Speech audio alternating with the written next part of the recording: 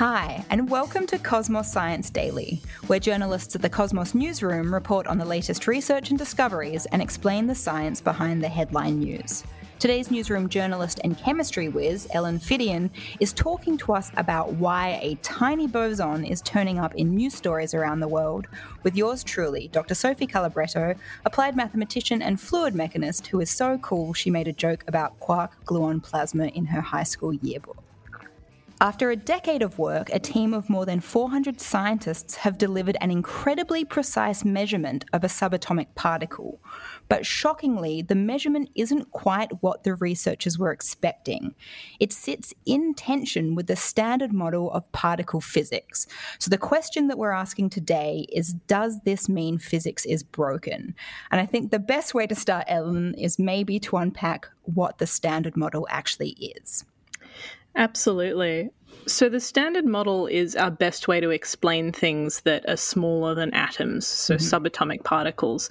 Now, you might remember from high school, listeners might remember from high school, atoms of protons, neutrons, and electrons, but the protons and the neutrons are also made up of things. The standard model is basically this set of theories and laws that ultimately describe these 17 subatomic particles that make up the fundamental building blocks of nature.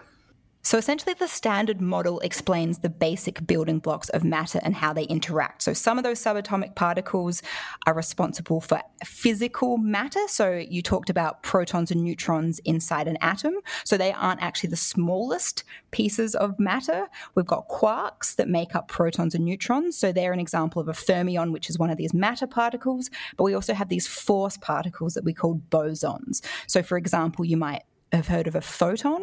So that's all caught up with the electromagnetic force.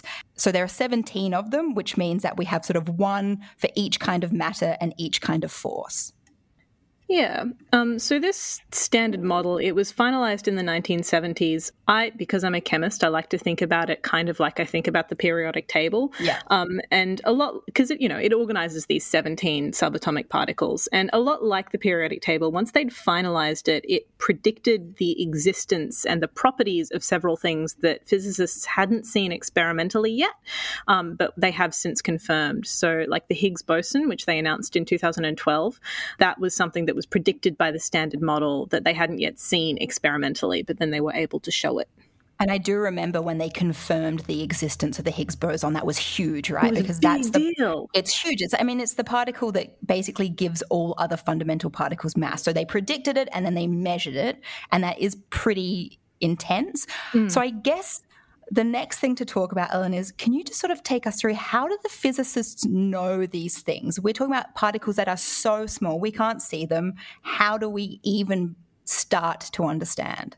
Well, exactly. We can barely even see atoms. So a lot of this work is done in things called particle accelerators. So they're big machines that fire very fast beams of particles around. And when they smash together, the signals they send out can give physicists ideas about what the subatomic particles are involved. So the Large Hadron Collider, which was involved in the Higgs boson discovery, that's one. Before the Large Hadron Collider, the biggest accelerator in the world was a thing called Tevatron, which is at a place called Fermilab in Illinois in the US. When the LHC came online, they shut down the Tevatron because they had a bigger one, and there were funding cuts as well. But even though it was shut down 11 years ago now, 2011, researchers are still investigating data from it because the amount of information they got out of this thing was so rich. Yeah, and it is taking a long time for experimental physicists to kind of catch up with the theoretical physicists. But I guess what is really important to unpack here is why these mass measurements even matter. It's all to do with testing theories, right? So the standard model makes a number of predictions, and then the researchers set out to confirm these predictions. So particle accelerators have confirmed a number of standard model predictions. The Higgs is one. There have been a few others as well, but not all of them have aligned. So the scientists involved at Fermilab have just released a value for one of these subatomic particles that's at a particle called the W boson. They've just released a value for its mass, and they're calling it the most robust measurement to date. But this mass is significantly larger than what the standard model predicts. So is this where this significant tension comes in? It seems like a problem if there's something that we're measuring that sort of contradicts what we've theorized. Yeah, absolutely. So they've just published this paper in Science describing what they've done and what they've found, and it's not faintly within experimental error. The number that they have come up with is completely different to what the standard model says that it should be. And if people are really interested, I really recommend the paper is open access and designed for interested readers. So looking through the introduction and the conclusion, you can get a bit more detail on exactly what this means. Oh, that's really good. I feel like often a paper on particle physics isn't necessarily super accessible. Yeah. I guess the next question to ask is, they've said that this is different. They've had a lot of variation. How do we know that they've got the right answer? Well, they're not sure that they do have the right answer, but they certainly have put a lot of work into it. And they say that this is the most precise measurement that they've ever taken to date. So They had 4.2 million candidate observations. It took them 9 years to collect all of this stuff, so 2002 through to 2011. There were 400 scientists on this science paper describing it, all kind of signing off on it.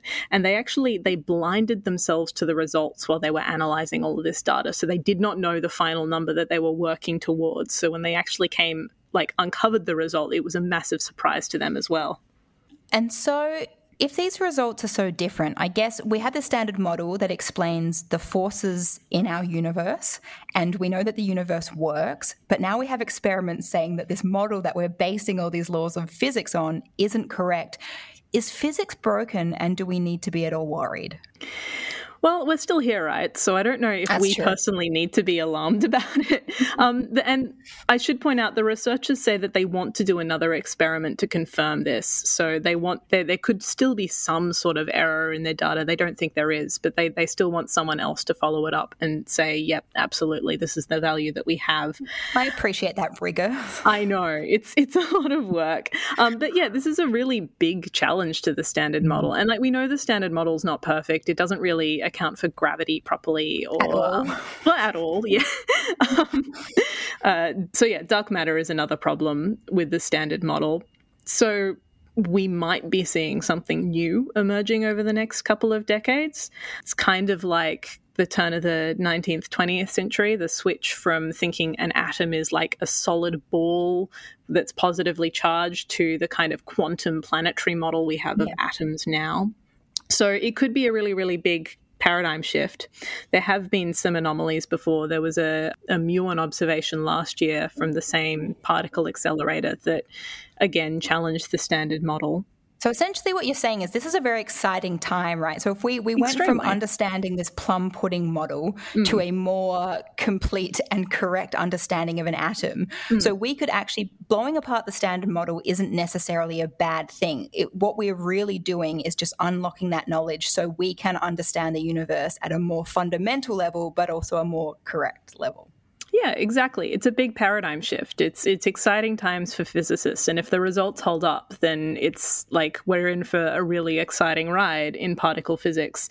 What I would say is very unsurprising is that the physicists want more research before they're really comfortable saying that, we've definitely broken the standard model. They want other people to confirm their data. And so, more particle accelerators for all, I suspect. What a good message as a takeaway. Thank you so much, Ellen, and thank you to everyone else for listening. Be sure to keep an ear out for our next instalment of Cosmos Science Daily. This podcast was brought to you by Cosmos, a publication of the Royal Institution of Australia.